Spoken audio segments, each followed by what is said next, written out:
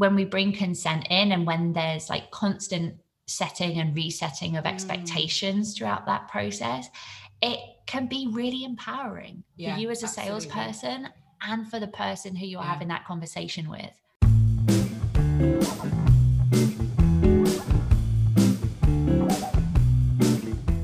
Welcome back to Money Making Women. This is a podcast for anyone who wants to make more money without leaving their integrity behind. I'm Ray Dodd, a money coach and mentor, and my favourite thing in the world is seeing people who have either underestimated themselves or have been underestimated by society make more money. Hey, lovely humans. Thank you, as always, for listening to my podcast. Before we get into today's episode, which was an absolute joy to record, by the way, I'm really excited for you to all hear it. I just wanted to let you know about a special offer I have coming your way. My new pricing workshop is free for a limited time only. So if you're interested in that, pop to the show notes now and head to the link to grab it. Obviously, don't forget to come back and listen to the episode because you're going to get loads of goodness in that as well. But I know pricing is a huge issue for so many of you. And so I wanted to create something that would help you price with kindness, compassion, and without that ick that so often comes along with it. If you're listening to the podcast this week or the week that it was released, then the workshop is totally free. If you're coming to this a bit later, sign up to my newsletter and you should find an offer there for it at half price. I hope you enjoy it. It's not a workshop that's going to give you a formula. Instead, because as I say on the workshop itself, there's loads of places you can find that.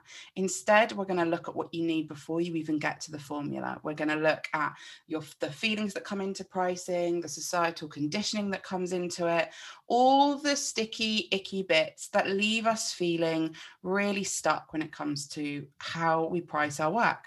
So like I said, head to the show notes. You can get access to it straight away. It should be in your inbox within minutes of you saying, yes, I'll have that, please. Right. Enjoy the episode.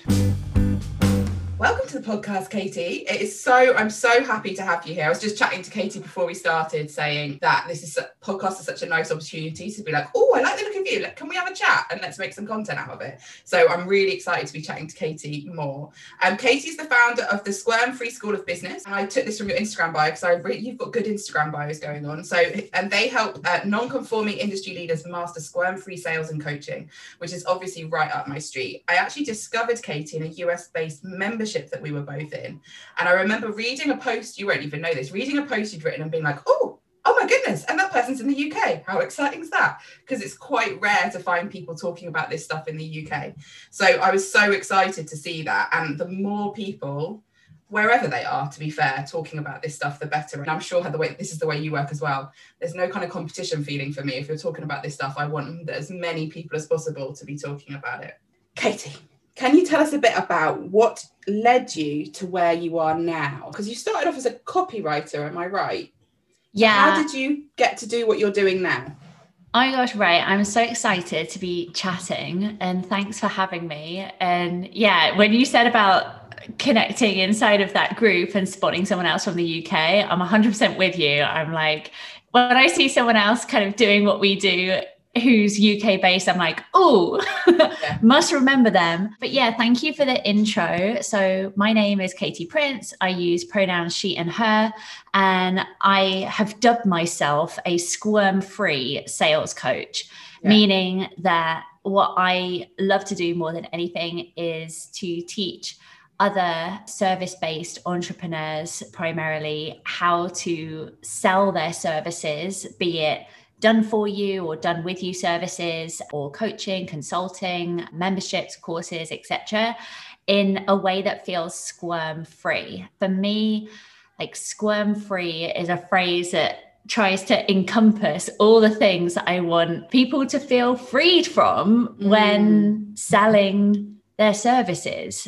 So free from shame, free from feeling icky, free from comparison, free from being like the sales cliche, the Matilda Wormwood's dad kind of trope.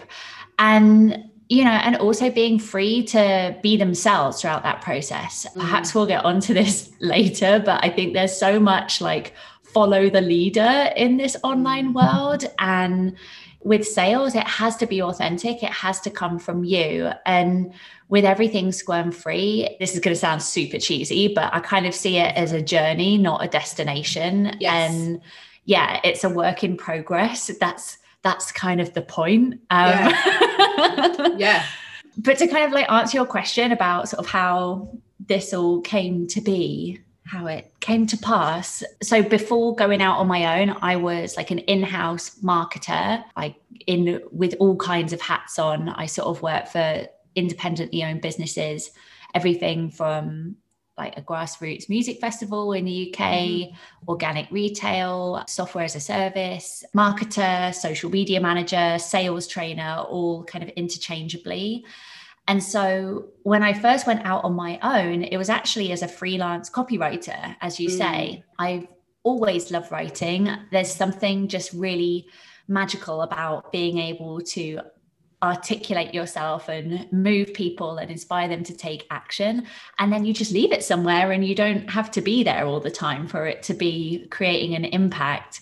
And so, yeah, I started out, this was in like end of 2017, beginning of 2018. And I was writing for brands that kind of had a primary customer base of women, but who were wanting to make themselves more inclusive, mostly from a gender perspective. So speaking to queer women and speaking to folks across the gender spectrum and kind of including other genders. And what happened was kind of funny because I think I was pretty naive in that at the beginning. Right. And what would happen was I would kind of hand over this website copy or this branding copy. And what would happen was it would be well received and people would want to pick my brain, like a lot. And afterwards they'd be asking me things like, oh, okay, like, is there anywhere else I should be putting this? And, oh, but what about if someone comes back to me and says it's too much money? Or, you know, how can I write this for myself next time? And I was so like lit up by the work that I would be like, oh yeah, absolutely. Right. Here's what you want to do. And I don't know, like giving away consulting and coaching for free, essentially. But I know there's kind of so much chat nowadays of never work for free, this, that, the other. But actually what this process was able to show me was like, I realized that the people I was serving had much, much deeper challenges. Like they were trying to solve big sales problems, or they were trying to actually avoid selling their services or selling their course or whatever. They were trying to solve their problems with a new website. Or some new captions. Or a new logo. Or a new logo. I mean, that wasn't really my remit, but yes, there was always a logo going on somewhere, or at least being talked about, which on its own doesn't work. And these conversations kind of in this, it was quite an organic transition period from copywriter to copywriting and sales coach. And now I kind of lean more into the sales coach, but we do cover a lot of copywriting inside of our programs because it's all interconnected. It just gave me such a great opportunity to understand like what that avoidance looked like, what that fear looked like, and also understand where there was a real lack of skills as well. Like it's very unusual at school to learn how to promote yourself and your ideas unless, you know, you're very privileged and you're part of a debating team or something like that. So that's a very long answer to your question. I love a long answer. Do you know, when I'm on a podcast, I'm generally so long-winded. Like reels are a nightmare for me. I can't talk in 15 or 30 seconds. So I appreciate a long-winded answer. Exactly. Especially about money, or I don't know. I think lots of things where it's like, I can't do it. One of the questions I had for you was like, did you always have this squirm-free approach? Or is it something that developed? So it sounds like from what you went into initially with copywriting, you were already mindful of inclusivity and all of those things. It's not something that you've come to later. Yeah, pre-business, I was always drawn to work with independently owned, like grassroots companies. And most yes, because it feels really good to be part of something that's making a positive impact and is making a contribution to the world. But also because I found like as an employee, I wanted to be part of a team that kind of had a collective vision and sort of, I don't know, it just like melds you together as a team and makes you feel purposeful. And I think, the niche has become one of those words that kind of induces all sorts of feelings at this point. But the niche of going into like women-owned brands who wanted to be inclusive from a gender perspective, it just kind of happened by accident. I'd love to say, like, I'd love to be able to tell you that, like, oh yes, it was a very strategic move to choose like a niche around inclusivity, but it just kind of happened because, you know, as a woman who is like straight passing and cisgender and thin and white, I think people assumed that I would be well suited to write to their quote unquote female audience. And so it was really great. I remember working with a company who I won't name them, but I remember working with a company that was like an online directory for women-owned businesses. And it was, you know, I found myself kind of giving a lot of pushback and doing sort of consulting throughout that process, being like, hey, I'm not actually going to include that word that you suggested, and this is why. And I found that kind of education part really fulfilling. And sometimes it was met like, oh my gosh, thank you so much. Like, this has got us thinking about how we can do more in our business. And other times it was like, hey, that's not really important to us, in which case it would be like, okay, well, I guess I'll wrap up this draft and see you later then. Yeah. Do you think when you like coming to do the kind of squirm-free approach, and I love how you described that about it, the squirm-free approach being about freeing people from all the different things, because there's lots of things that leave us with that, like, kind of it just not sitting right with us. And sometimes obviously that's mindset, and we can reconcile ourselves with the thing, like realizing that you can sell in a way that is kind and inclusive and not horrible. And I do deserve the money, for example. Exactly. And then sometimes it's like, you really don't need to do that thing. It is awful. You're right. Like there's that balance, isn't there? But do you think that the kind of the inclusivity aspect of all of this is a reason lots of people feel uncomfortable with selling, because something in them is like, this isn't fair, or this isn't speaking to everybody? Yeah, 100%. I think one of the things that is really just woven into the fabric of the way that we teach sales inside of our programs is consent and asking for permission. Because I think, I'm sure that everyone listening to this can remember a specific time where they felt that their boundaries were overstepped in a sales situation. I have this memory of being on holiday with my grandparents, and I was about 8 years old, and my nan and I kind of got ushered into one of those timeshare meetings, you know, and they would not let us leave. And I remember like looking at my nan and seeing that she was stressed. And there was this kind of man in a suit. And of course, I didn't really understand what's going on. But those experiences, you know, whether it's something that you've kind of absorbed as a child or whether it's something recent, maybe you were pressured into buying a car that was a bit too much of a stretch for you to afford. Maybe you were pressured into taking out a loan that wasn't really a good fit for you. There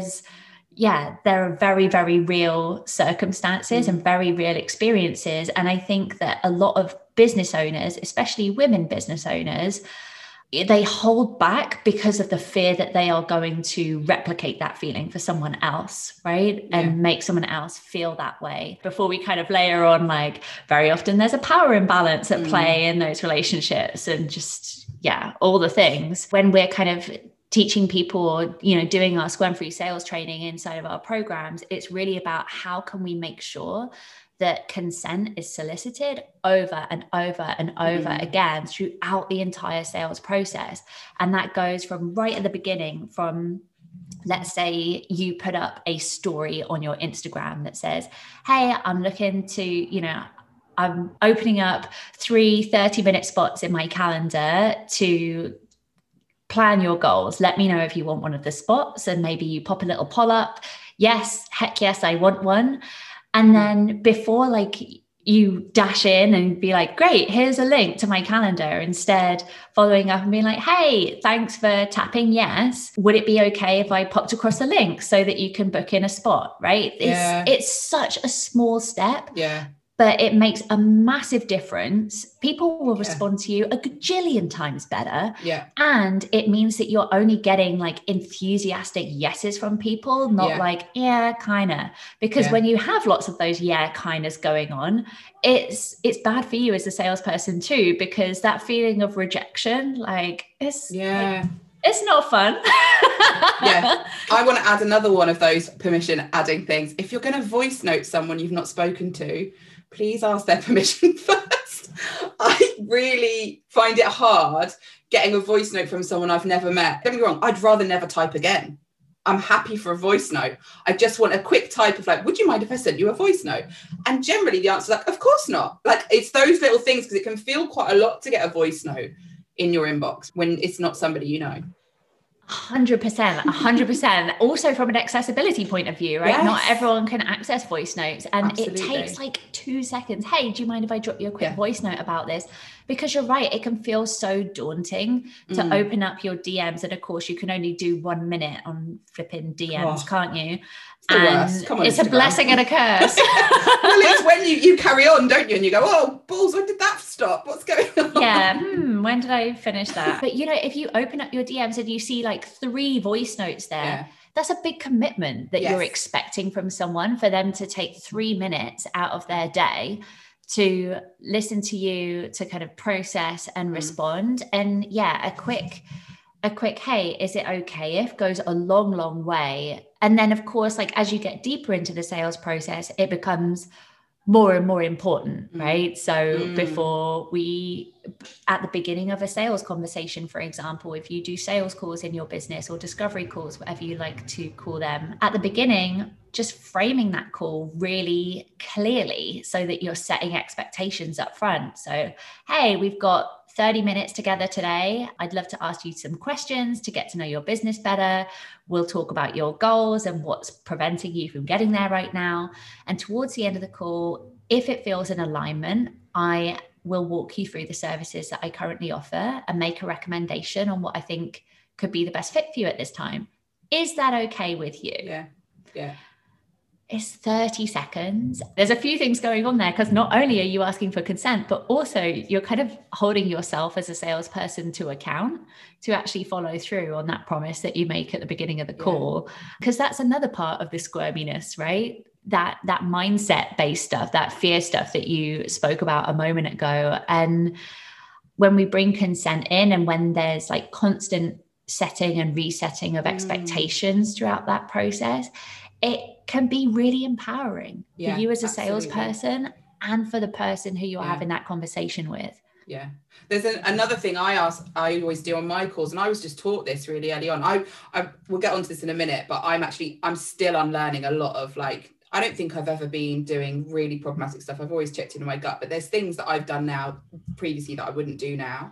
But weirdly, one of the things I learned when I was learning how to do those like clarity calls or connection calls, whatever you want to call them, is to ask at the end, like, when can I call you? When can I get back in contact with you? Like, can I contact you in 3 days? Would Thursday be good? And what's lovely about that is absolutely you're asking consent. So they're not feeling like, oh my goodness, now she's harassing me, wanting me to do the call. Because they might go, actually, no, I don't want to do it. I've decided now on the call. And you go, okay, that's fine. And then you know you're not chasing them. But also it stops that chasing feeling. I always joke with my clients that it's like not that I've done any kind of dating for a really long time, but it reminds me pre-Tinder when I was like, I was going to say on the market. That's horrible. When I was single, I would, you've got that thing of like, when do I text? What do I do? Like, is this too long? Whereas if you just say, obviously it's better for that person because they've consented to you contacting them again, but also it's better for you. I said I'd contact them on Thursday. They said yes. I'm contacting them on Thursday. It takes away that squirm, like you're talking about, that kind of like, oh my God, am I doing this right? Is this okay? Because you got it out in the open. You're talking about it. 100%. And, just like dating, it's relationship building, right? And, the sales process, it kind of is your dating period where you're making a decision of like, hey, are we going to make a go of this or what? Yeah. I love that. Okay, so this leads me nicely onto What really annoys you about probably, I guess, the online coaching industry, but it could just be the online business stuff? Is there stuff that you just think like, oh, when are we going to stop doing this? How long have you got? That's what my answer was. I was going to be like, where do we start? It's tempting to approach it that way, isn't it? And the reality is, I am so grateful that it is possible to run a business online. Like, especially we're recording this in, month 13 of UK lockdown with sort of promises of opening back up soon being dangled in front of us as we're keeping our fingers crossed. And yeah, whilst there are definitely all sorts of like icky things and things that just make my entire body clench about the online business, especially coaching world, there is so much I'm grateful for. So I don't want to like just bash it without saying that first. I've got a very nice follow-up question to this. So if anyone hears what Katie's about to say, and maybe I'm going to say as well, and feels like, oh God, I do that, we're going to talk about that next. What to do when you're like, oh, but I'm doing that. So yeah. But honestly, like, if I could narrow it down to the number one thing, it's this piece around the expectation of overnight success, of immediate ROI. Yeah. I think that's quite a unique thing to the online space because, online equals immediate, doesn't it? Yeah. You pop in your Amazon order and then, sometimes it comes the same day. Do you know what I mean? You put up the post, you get the lovely dopamine hits as soon as the lights start rolling in, and this kind of expectation has been set in like the online space for that immediate overnight ROI. And I think this is where the coaching industry I think is a massive contributor to that. There is so much messaging around like, oh, this time last week I was in my basement apartment and no one had ever heard of me, and I just worked really, really hard, and look, ta-da, now I have a Louis Vuitton handbag. And I do feel like the expectation being set for, hey, you're gonna do this coaching program and then you're going to immediately make your money back times 10, or you're going to send out this one email and it's going to completely, magically connect with all of your leads in 20 minutes or less. And this need for quick, for immediate, it's leaving people discouraged. It's leaving people disillusioned. It's not a realistic expectation. Part of growing the business is about like riding out the rough patches, figuring shit out when it doesn't work. Yeah. And to calibrate on your results rather than on some stranger's results who just happens to have an extra 0 on their screenshots of their income, or has an extra 100,000 followers than you. That kind of comparison overnight success piece is just like, oh, it's almost like, when you've had a pair of headphones in the bottom of your pocket for a long time, or in the bottom of your handbag, and you pull them out and they're just so messy and you're like, where do I even begin? Yeah, they're sticky. They got crumbs on them.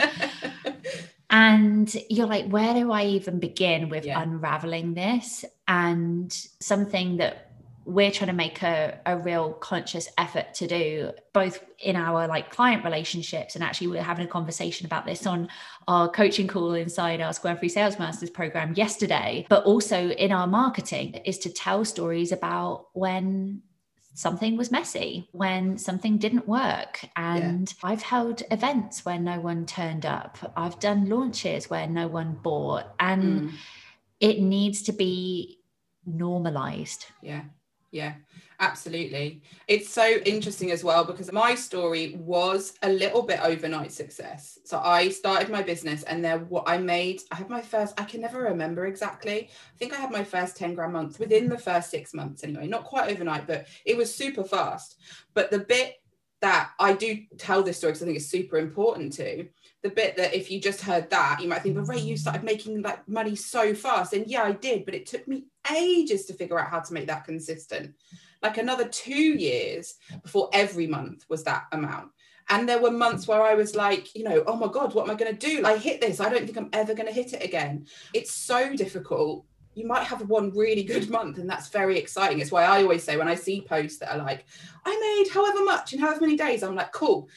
Now tell me what went wrong on the way. Tell me like what happened before that, because that isn't that interesting, actually. Like, it's a moment, but what happened the next month? Did you make it again?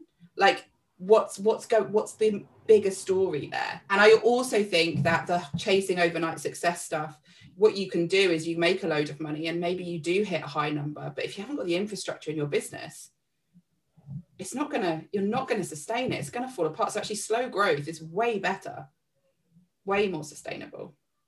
100%. Yes, the infrastructure at the beginning of this year, in the past 3 months, we've hired 3 full-time employees, and they're kind of like really putting that infrastructure in to take us to 1 million this year is the goal. And there's the infrastructure in the business, like upgrading systems, upgrading tech, hiring employees, hiring experts. But then there's also like the infrastructure for you as the leader. Like, my role has changed massively over the past few years. You know, in 3 years, I've gone from done for you implementation kind of through coaching. And now I'm growing into this new role of being like brand ambassador, leader, manager, visionary. And actually, the thing that I'm having to learn to do is to get out of the way of my team so that I don't stunt our growth or our consistency moving forward. And it's like this, what is actually required is just like constant adaptation. And like you say, every time something's going well, we want to be asking like, well, what else is going on? What else is going not so well? Because it's like, okay, right, we've got this plate spinning, lovely, lovely, lovely. Now that one's looking a little bit shaky, and it's just a constant, I don't want to say like balancing act, because balance is bullshit. I guess it's like a constant like integration. It doesn't stop, does it? Yeah. Natalie Miller, who I used to do coaching with, often talked about the fact that you would constantly be breaking your business. Like, as you're going through things, it's going like, oh God, that doesn't work anymore. Oh, and then it's a good thing, but it's work, obviously. And I love that. I really hold on to that, like this idea that we're constantly breaking our businesses. That's so accurate. I love that. Okay, so you've recently launched your own podcast, which is very exciting, called Study Notes, right? But we'll link to that, obviously, in the show notes. And you talked about on there, your first episode was about toxic abundance. That was it, wasn't it? Toxic abundance. I've actually got a podcast episode called Why I Hate the Word Abundance. So, oh my gosh. I know. If you haven't listened to that and you're listening to this, go and listen to both of those episodes. We've actually got quite different takes on it, but I think they are really good, like 2 different sides of the same discussion. Yeah, can you tell me a bit about what you mean by toxic abundance? Ooh, yes, 100%. And I love that you highlight that, because there are so many words within the online business building, especially coaching space, that are like charged, right? And abundance, it has such charge for me. And I feel like it's interpreted so differently. And for me, what I'm trying to, I guess, speak to with this phrase toxic abundance is the idea that having an abundant mindset alone is enough to get you towards your goals. Yes. And that idea is something that I see and hear being perpetuated a lot, right? Yeah. And especially as kind of the trend toward, I don't want to minimize that by saying it's a trend. I take that back. But the growth of the mindset coaching side of things, because mindset is woven into everything.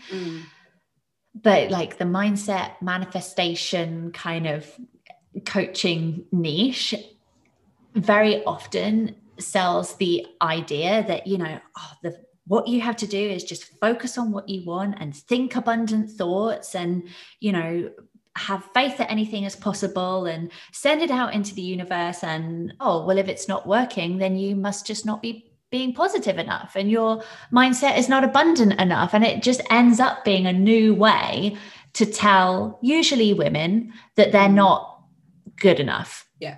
And we've been socialized to receive that message so willingly. Yeah, and accept it and be like, oh yeah, well, of course it's me. Yeah, always me. I listened to your podcast episode and I kept thinking of another podcast I'd listened to ages ago.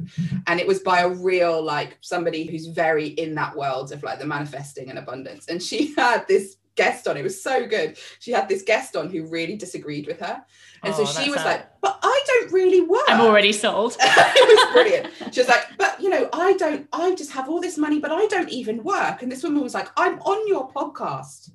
What do you mean you don't work? And she was like, but this doesn't feel like work. And she was like, but it is.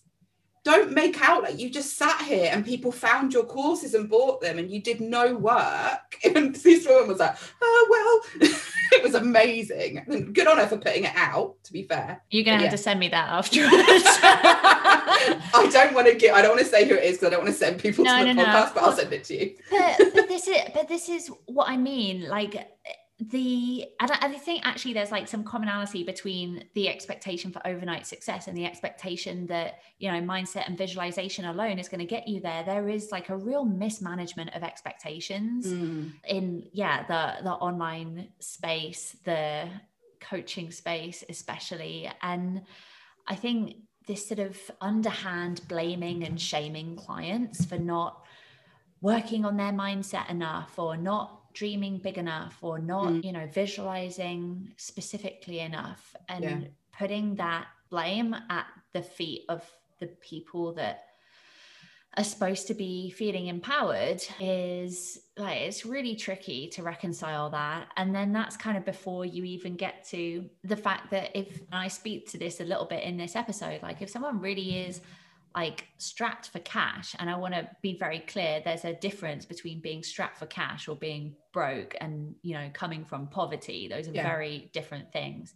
And at the time that I was kind of starting out my business and, you know, was trying to get my feet under the table as a freelance copywriter and was starting that pivot into sales coaching, cash was tight, but I had a roof over my head. Like, I'm very privileged to have a good education and to have had an upbringing that's given me gifts like resilience and stuff like that. And so that's important to acknowledge. But even then, if someone had told me when, you know, I basically ate like ramen like 5 days a week, and, you know, had got really, really crafty with how to get to networking events on like 2-for-1 and stuff like that. And it was penny pinching. I had to be thrifty at that time. If someone had dared come and tell me that my mindset wasn't abundant enough, I'm not sure how much I can curse, but I would have been so much fuming. Yeah. And that would have felt so insulting. And I would have felt so unseen in that moment. Like, do you have any idea how far I'm stretching? Like every dollar, every pound at the moment.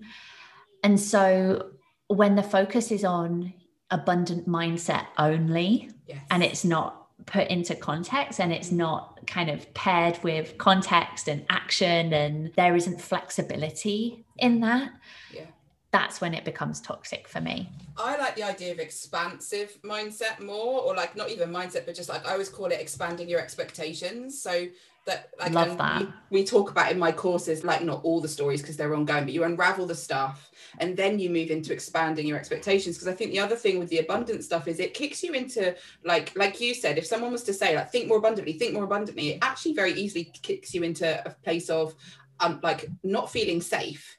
Like, to expand that fast and to move yourself away from where you actually are at speed, there's no psychological safety in that. And actually people grow their businesses from the best when they have some form of psychological safety, and that's going to look different for different people. But yeah, it's complicated. The thing that a coach said to me, because my business started out from a really tricky money place with our family, like we couldn't afford food for the family, we're having to borrow it from family and friends, and somebody said, you just really need to let go of the need for money, Ray. And I was like, I'll tell my kids to let go of the need for food. You don't need food, guys. You need to think more abundantly. Like, just what are we? We're going to fill our tummies with abundance. So tasty and filling. Oh, I still think about that all the time. It's like, oh my God. Okay, so a slightly different question. In fact, we're coming to an end, really. I've got so much still to ask you, but time has gone really fast. So I'll ask you just one more question, then I have some quick fire questions that I ask at the end. So what do you feel like have been the biggest shifts that have occurred in your business, in your mindset, in whatever it is that have allowed you to make more money? Okay. So for me, I think it's definitely been unlearning the belief that it's selfish and instead kind of moving into an understanding that and an appreciation for when I am well paid, everyone benefits. Yeah. Everyone, like when I win, everyone else wins. When I'm well paid, it means that, like there's no one around me who loses out when I'm doing well.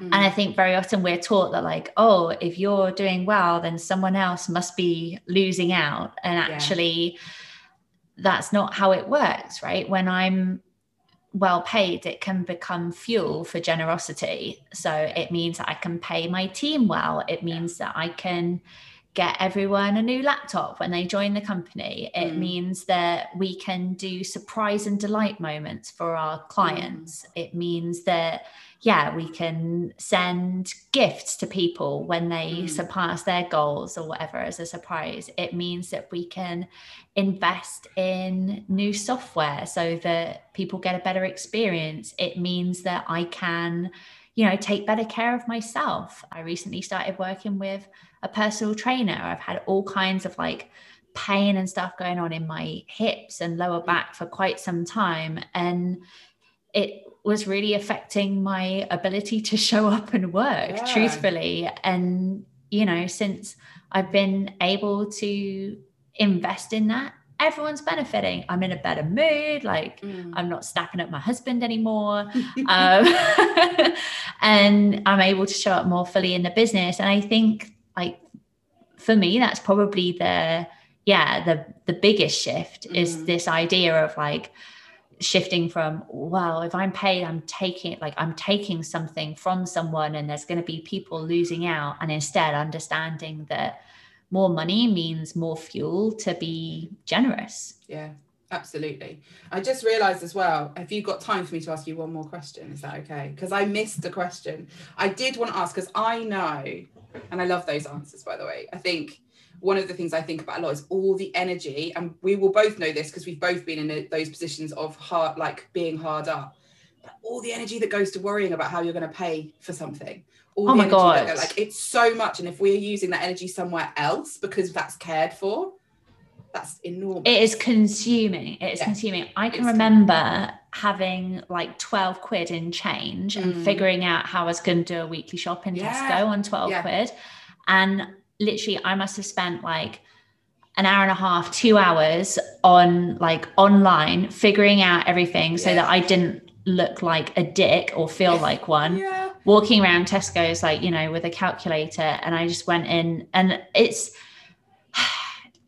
it takes so much energy. It takes so much energy, and being able to reclaim that kind of time and not having to focus on those decisions so much, it creates so much more space to either give back to myself, give to others, give to clients, give to team.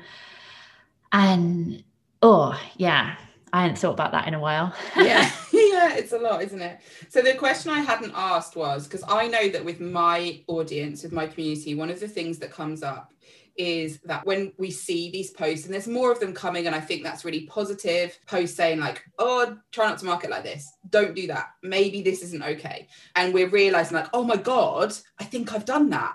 I think I am complicit in holding up these kind of structures and all of that sort of stuff.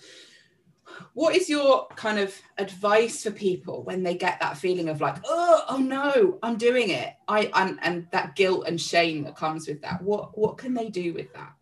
Oh, I love this. And I'm thinking of Kelly Deals. She's an amazing feminist business coach. She also has a great feminist copywriting certification. And she has this phrase that has just stuck with me rather, which is, we are all in the water and so we are all wet. Mm-hmm. And hearing her say that, it was, I think it's just so powerful. And I just find that phrase to be such a gift. And yeah, to acknowledge that, right? Because no one is, pops out of the womb with like a complete understanding of how to do everything in a way that is empowering to everyone. And the reality is that the goalposts, if you like, are constantly shifting as well as society is changing. And something that maybe would have been quote unquote okay like 10, 15 years ago, it just doesn't serve people anymore. And I can think there are so many things that I've changed in my business based on my understanding. And the reality is we can only do the best we can at the time with the resources we have available. And whether that resource is money or whether that resource is information and knowledge. And so when you get new information, it's like, okay, I have a choice now. Do I decide to ignore it or do I decide to do something with it? And kind of, it almost brings us back to what I was saying at the beginning, like Squirm Free is a journey and not a destination. And I think that goes for everything, right? And actually there was a post by, Maggie, I can't remember her surname right now, Small Business Boss on Instagram. And she posted Patterson. Hi Maggie, shout out to Maggie. And she made a post a few weeks ago about payment plans. And she's a great marketer. She definitely can write an attention grabbing headline and get people talking. And she wrote this post that was like, payment plans are a poor tax, was essentially kind of her lead in on that. And what was really interesting is I've never really applied great big payment plan payments. I think the most I've ever done is like 100 quid or something. Yeah. And so and now we actually just build it in and we only add additional late fees if and when payments are actually significantly late. But I have noticed that there is like this growing trend of like sometimes payment plans cost like 1, 2, 3, 4, 5,000. In addition, there's a group that I'm in and her post got shared in there. It's like a Voxer chat that I'm in. And someone was like, oh my gosh, I'm so triggered by this. And so, if you do feel affronted with something, know that it's not an attack on you. It's just information and you get to decide what to do with it moving forward. Yeah. And it's so interesting because like you mentioned Kelly Deals earlier, one of the things I've really learned is I agree with a lot of what Kelly says. Occasionally I don't. And I know that she would not be bothered by that in any way. She'd be like, that really doesn't agree with me. She like occasionally she says something and I'll sit with it. I get that feeling, that kind of like, oh God, oh no. And then and often I'm like, oh yeah, no, she's totally right. I really agree with that. And sometimes I'm struggling to think what it was, but I know there's been one thing where I was like, I don't actually agree with that. And I think it's really important. And also to know that in a year or two, maybe I'll come round and be like, oh no, she was totally right. But it's so important to check in with yourself on what you think on it as well. And not, because I think there's so many opinions, many of them contradictory, that if we're just outsourcing all the time, it's like you say, take that moment, realize it's information, it's not personal. And it's okay to go, I actually don't agree with that. Yeah, 100%. And kind of when you take that information being like, okay, well, what am I going to do with this? Am I going to choose to, do I agree with this? Am I going to choose to do something with it? If yes, what am I going to do? But if it's a no, and you're like, no, actually, I don't agree with that, to then set it aside, right? Yes. Rather than kind of keep half stewing on it. Yeah. Because no one wins when you're doing that, right? Yeah. Like you could be putting that energy into something way more. Yeah. Like you could have an extra half hour in bed, Yeah. And like there's many of those things that over time I've actually come back to and gone, no, they were right. They were totally right. But for whatever reason, I wasn't ready to hear it yet. And that doesn't mean that I'm not working on other stuff, but there's also so much. And we are sometimes going to react from, not the healthiest of places with that. And I think we actually have to make a bit of space for that, a little bit of space to be like, you know what, I was really human at that point and I didn't do what I should have done. But I'm doing it now. And I mean, there's nothing really that fun about being like, oh gosh, there we go. My internalized patriarchal beliefs are showing, realizing that like, it doesn't always feel good. Like you say, you just have to sit with it for a bit and be okay with the fact that like, oh, I wish I had been doing it this way all along. Well, wish away, but we can't undo what's done. But what we can do is decide like, okay, I'm going to change this moving forward based on what I know now. Yeah, love that. Thank you for that. I think that's such an important discussion because I know there'll be people who avoid probably both of our works. They're like, I can't look at this. And I get that. I've been there many times. When I first came across Kelly Deals, I was like, I can't look at this. I'm sure I'm doing it all wrong. And that was I really remember that. And I'm now a big fan of what she does. So quick fire questions. Some of these are like just finish off a sentence. Some of them are ridiculous. So the first one is finish this sentence. Money is energy. Nice one. Favorite book you've read recently? It can be anything. It doesn't need to be a business book, although I'll probably buy it if it is because I've got a problem. But it can be a recipe book or it can be a fiction. No, I tell you what, Leaders Eat Last. I have an obsession with Simon Sinek at the moment, like an actual. have you read him? Watch out, Simon. Yeah, I know. I keep saying like I promise I don't fancy him. I just keep talking about him like I've got a crush on him. Have you read Infinite Game? Yeah. I haven't yet. It's on the list. You virtually quoted it a number of times, and I was going to mention it to you at the end of the call because you've said so much stuff. And I think it'd be one of those ones where you're like, yes, that. I'm a big fan. I'm reprioritizing my list. The impact of women making money is choice and freedom. I love that as well. Okay, this is slightly more off topic. If you could eat one thing for the rest of your life, it can be a dish or an actual just it's pizza. Food. Pizza. It's pizza. Pizza, reheated pizza is the best thing in the entire world. Reheat? I don't think I've ever had reheat. I like cold pizza in the morning. Reheated the proper way, meaning like in a heavy bottom pan on the stovetop.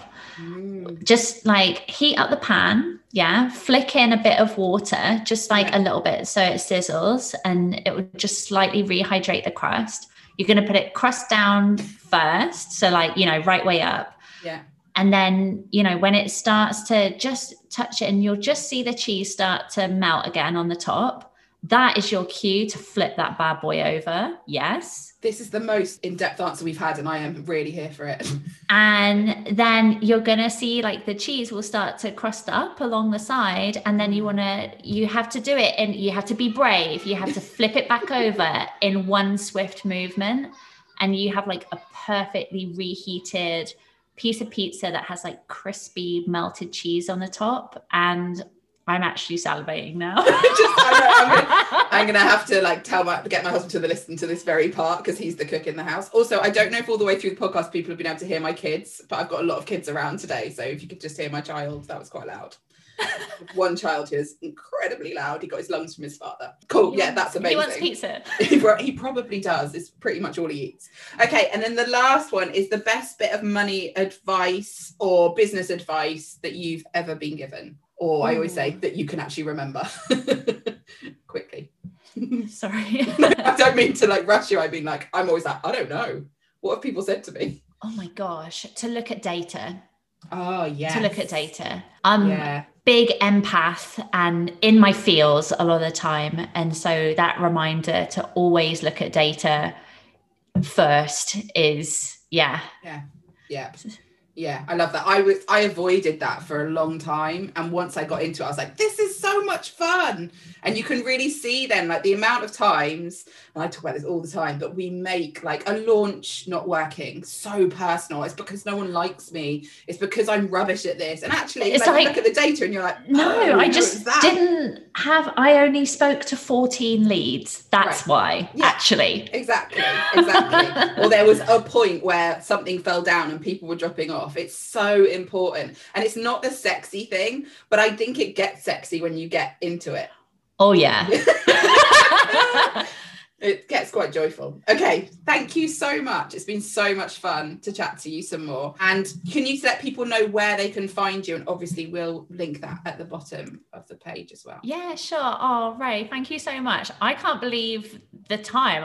We've talked for ages. I know, but I feel like we've only just got warmed up. But yeah, thank you so much for having me and for this conversation. If you'd like to connect with me, I'm at It's Katie Prince over on Instagram. If you want to check out the Study Notes podcast, you can head to studynotespodcast.com. Or if you fancy working with me on developing your sales skills, you can head to squirmfreesales.com/apply. Nice. Cool. All right. Well, thank you very much for joining us. Thank you for listening to that episode of Money Making Women. Forgot the name of my own podcast for a second there.